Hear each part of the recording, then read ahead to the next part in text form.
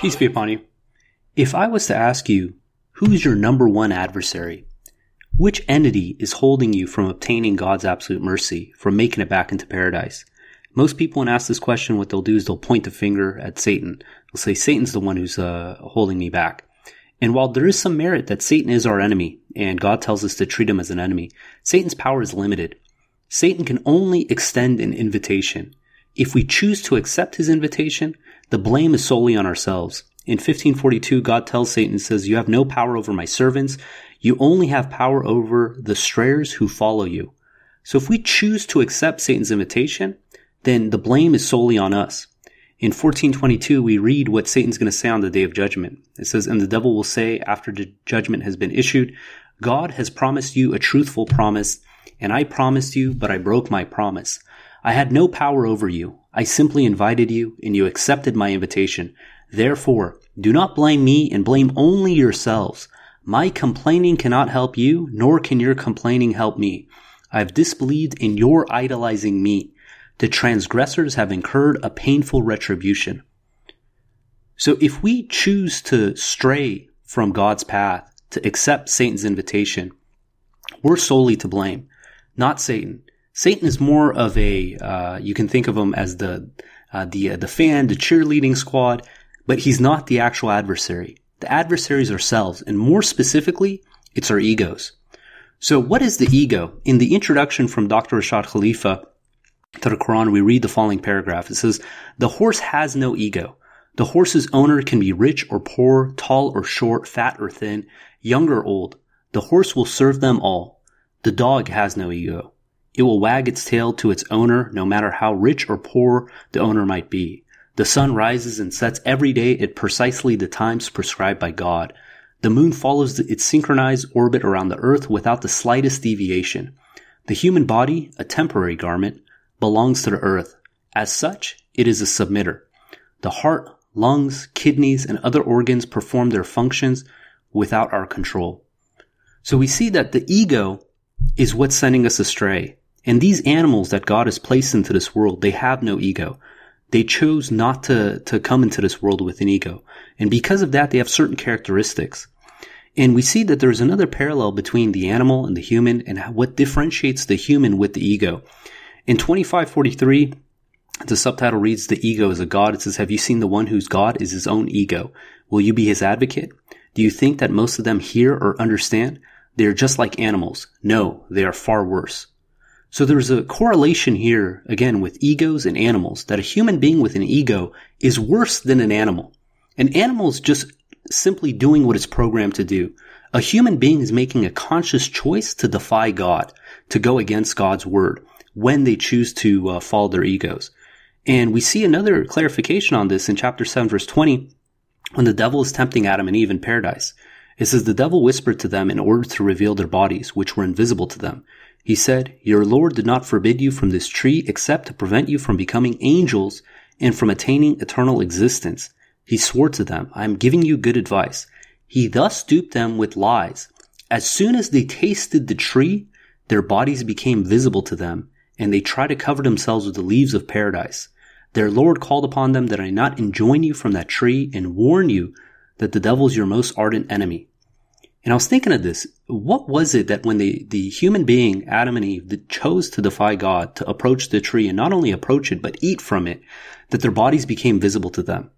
If anyone has a pet, I have a dog, I don't think my dog thinks twice to the fact that he's not wearing any pants, that his private parts are exposed.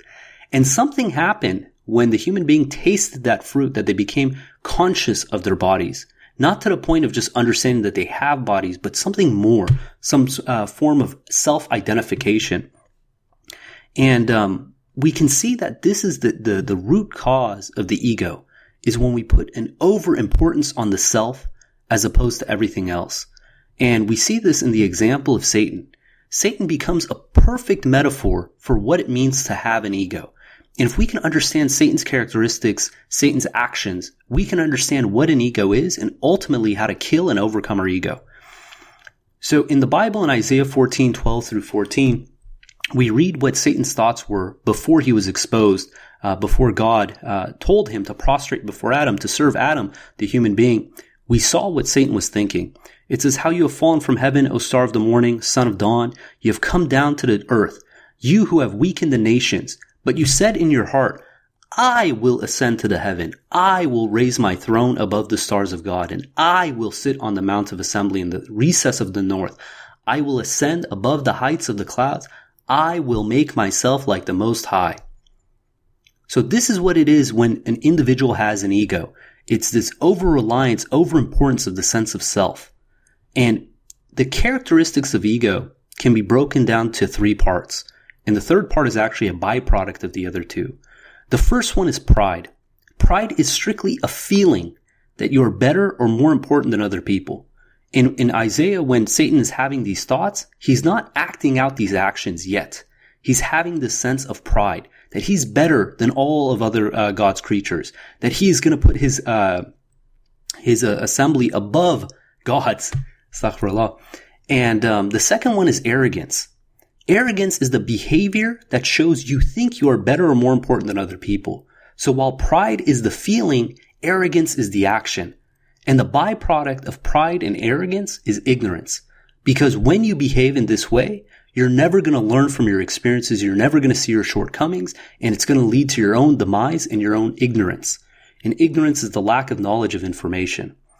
In 45:23, we read, the subtitle says, "A common form of idolatry, the ego is a god." It says, "Have you noted the one whose god is his ego?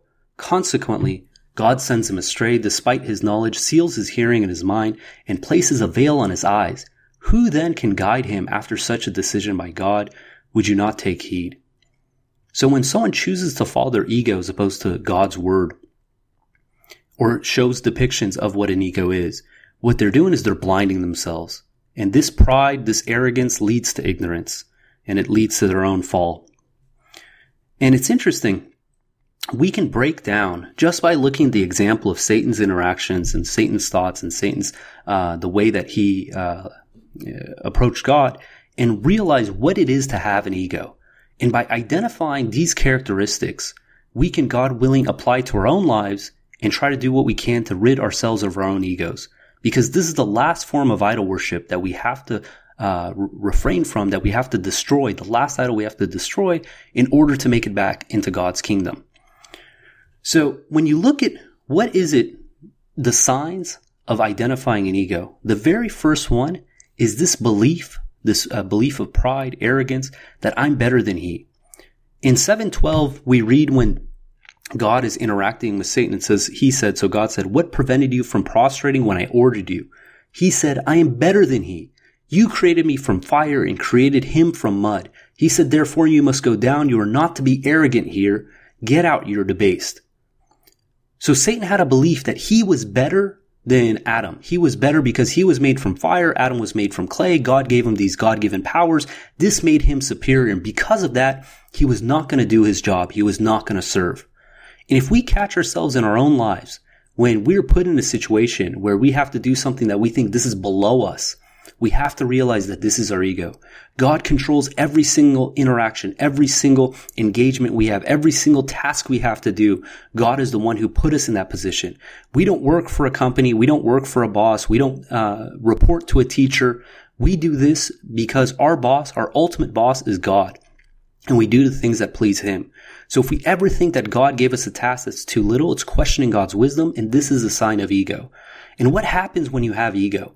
Ego leads to rage. And you can see this because Satan, after this being exposed, his mission is to try to send as many people as he can to hell, the place of ultimate unhappiness, the place that is farthest away from God, total misery. This is what Satan's end goal is. And it's because of this ego that he has this rage towards these people. And we see the same example in chapter 5, verse 27, in regards to the story of Abel and Cain. So these are Adam's 2 sons, and it's the first murder. And it reads, "Recite for them the true history of Adam's 2 sons. They made an offering, and it was accepted from one of them, but not from the other. He said, 'I will surely kill you.' He said, God accepts only from the righteous. If you extend your hand to kill me, I am not extending my hand to kill you, for I reverence God, Lord of the universe. I want you, not me, to bear my sin and your sin, then end up with the dwellers of hell. Such is the requital for the transgressors. His ego provoked him into killing his brother. He killed him and ended up with the losers. So what is this sin that Abel is telling Cain, I want you to bear and not me? This sin, I believe, is the ego. Cain had this ego that he was so resentful of God accepting the offering from Abel and not him, that it filled him with rage, that he wanted nothing more than to eliminate Abel as an individual and grow his ego. And Abel, on the other hand, went in the path of saying, I'm going to grow my soul. I'm not going to rage against you. I'm not going to think I'm better than you. If you extend your hand to kill me, I am not extending my hand to kill you because I want you to have the ego and not me. Ego is something that it lacks any humility. It's this belief that we think we're better than other people because of the God-given powers that God has given us. Maybe God has given us, resources, wealth, looks, connections, you name it, power, prestige. These things get to our head, and the second we think we're better than other people because of these God-given powers, this is our ego at play. And God tells us things to humble us. He says, we exalt, in 1276, it says, we exalt whomever we choose to higher ranks. Above every knowledgeable one, there's one who is even more knowledgeable. In 1785, it says, they ask you about the revelation, say the revelations comes from my Lord. The knowledge given to you is minute. If we will, we can take back what we revealed to you. Then you will find no protector against us. These powers that we have, these capabilities we have, the ability that we have to see, to think, to contemplate, to interact, to negotiate, these are all blessings from God. And the second we forget that and we think that these are coming from ourselves, then we've completely lost focus and our ego's taken over. Now, what's really awesome is you take the example of Joseph, right? Joseph was, for all practical accounts, he was a slave, he was a prisoner, and then he was the second in command to Pharaoh. But he never changed. His position, his title looked different. But what was really inside was the fact that he was serving God. Meaning these titles are meaningless. Because I guarantee when Joseph, and we know when Joseph was under the governor as a slave and working for him, he did not behave as a slave. He didn't take himself as lowly, despite what his title said. Same thing when he was a prisoner. He didn't consider himself a prisoner. He acted in the sense that this was what God wanted him to do, and he performed in his best ability. Not to impress the other people, not to think that he's better than anyone else, but solely to please God. And when our intention is to please God, to do basically our utmost to please God, then we're doing it with the right conscience. But if it is to boost our own ego, to exalt ourselves, then we're doing it for to please our egos, to please Satan, to accept Satan's invitation. In 449 it says, have you noted those who exalt themselves? Instead, God is the one who exalts whomever he wills without the least injustice. 53:32, they avoid gross sins and transgressions except for minor offenses. Your Lord's forgiveness is immense. He has been fully aware of you since he initiated you from the earth and while you were embryos in your mother's bellies. Therefore, do not exalt yourselves. He is fully aware of the righteous. And God tells us if we're seeking dignity, if we're seeking exaltation, that we have to seek these things from God, not from anyone else, not from other human beings, not from our boss, not from our parents, not from our teacher, professors, you name it. 35:10, anyone seeking dignity should know that to God belongs all dignity. He ascends the good words and exalts the righteous works. As for those who scheme evil works, they incur severe retribution. The scheming of such people is destined to fail. The next criteria of being able to tell when our ego is taking over is this belief that we're going to put our opinion above that of God or his messenger or his revelation, so God's words. This is a clear sign of arrogance. So while the first one is to believe that we're better, this is, again, a byproduct of that. Because if you think you're better than other people, ultimately what you're doing is you're thinking you're better than God. Because when God issues a commandment, tells us what the truth is, and we choose to actively defy it, we're putting our opinion above that of God and his messenger. And we see this again with Satan in his example. God tells Satan, prostrate, to serve Adam, the human being, in this planet Earth, and Satan refuses. And what this is showing is the fact that God is giving a direct commandment, and Satan thinks he knows better. And this is arrogance, and it's putting his opinion above that of God. And when he does this, it's the clear sign of an ego. Moses tells the children of Israel when they start worshiping the golden calf, in 254, it says, "Recall that Moses said to his people, 'My people, you have wronged your souls by worshiping the calf. You must repent to your Creator. You shall kill your egos. This is better for you in the sight of your Creator. He did redeem you, most merciful.'" So what's happening here is the children of Israel said that, hey, God told us to worship God alone, to devote our religion to God alone, but we want to worship this golden calf.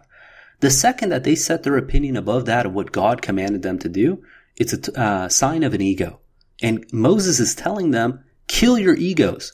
Don't just, put it away. Don't just minimize it. Get rid of it. Eliminate it. If we give them the ego the slightest chance, the slightest space to exist, it's just going to grow and grow and grow. It's no different than cancer. You have to eliminate it completely. And we see this continuously when we put our opinion above that of God, God's messengers, God's revelations, and we think we know better than what God has dictated for us, then we're following another source beside God. In chapter 6, verse 121, it's talking about mentioning God's name before you eat. It says the disbelievers will argue with you. If you accept their understanding, you will be an idol worshiper. So if we take another opinion above that of God, that becomes our idol. If it's someone else, then we're worshiping that person. If it's a scholar, an imam, a priest, some scientist, whatever, if we take that opinion above that of God's, then that becomes our idol. And if we take our own opinion above that of God's, then our opinion, our ego becomes our idol. And this is what it means to worship your own ego.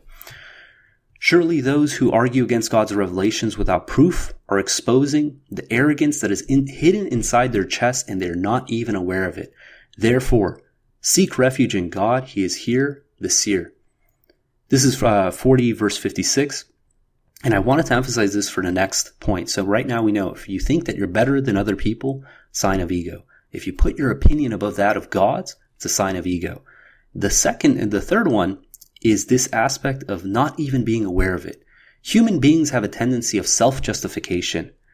We think that our shortcomings are virtues. Somehow we trick ourselves into believing this.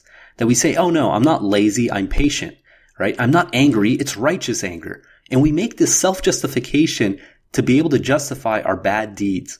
In 47:14, it reads, Are those enlightened by their Lord the same as those evil, whose evil works are adorned in their eyes, and they follow their own opinions? And we see this in the sense when we create self-justification, we're trying to excuse our own bad behavior. We like to sugarcoat it. We like to make excuses for it. And this is not correct. And when we do this, this is our ego trying to defend itself. Our ego trying to hide itself, to make itself disguise itself as not being that bad. And we see this in the response from the governor's wife when she was asked about what her claims against Joseph in 1253. It says, I do not claim innocence for myself. The self is an advocate of vice, except for those who have attained mercy from my Lord. My Lord is forgiver, most merciful. So when we make excuses for ourselves, when we sugarcoat what it is that we've done, when it's clearly bad behavior, it's evil, to say, look, God tells me not to use bad language, but I swore it's not a big deal. No, we have to catch ourselves when we do this. And when we do this, we say, God, forgive me, allow me to do better next time. And God is most merciful. God will forgive us. The last thing we want is to try to clear ourselves of any blame, is we accept responsibility. This is something that Satan does not do. And again, Satan being a metaphor for the ego and looking at his characteristics for what it means to have an ego, we see how does Satan respond when he's called out for his shortcomings. And what we see is that when God is interacting with Satan, Satan blames God for his shortcomings. In 7:16 it says, Satan said, since you have willed that I go astray, I will skulk for them on your straight path. And Satan is taking the blame away from himself and saying, God, you made me this way. You willed that I go astray. And what he didn't realize is Satan had the freedom of choice.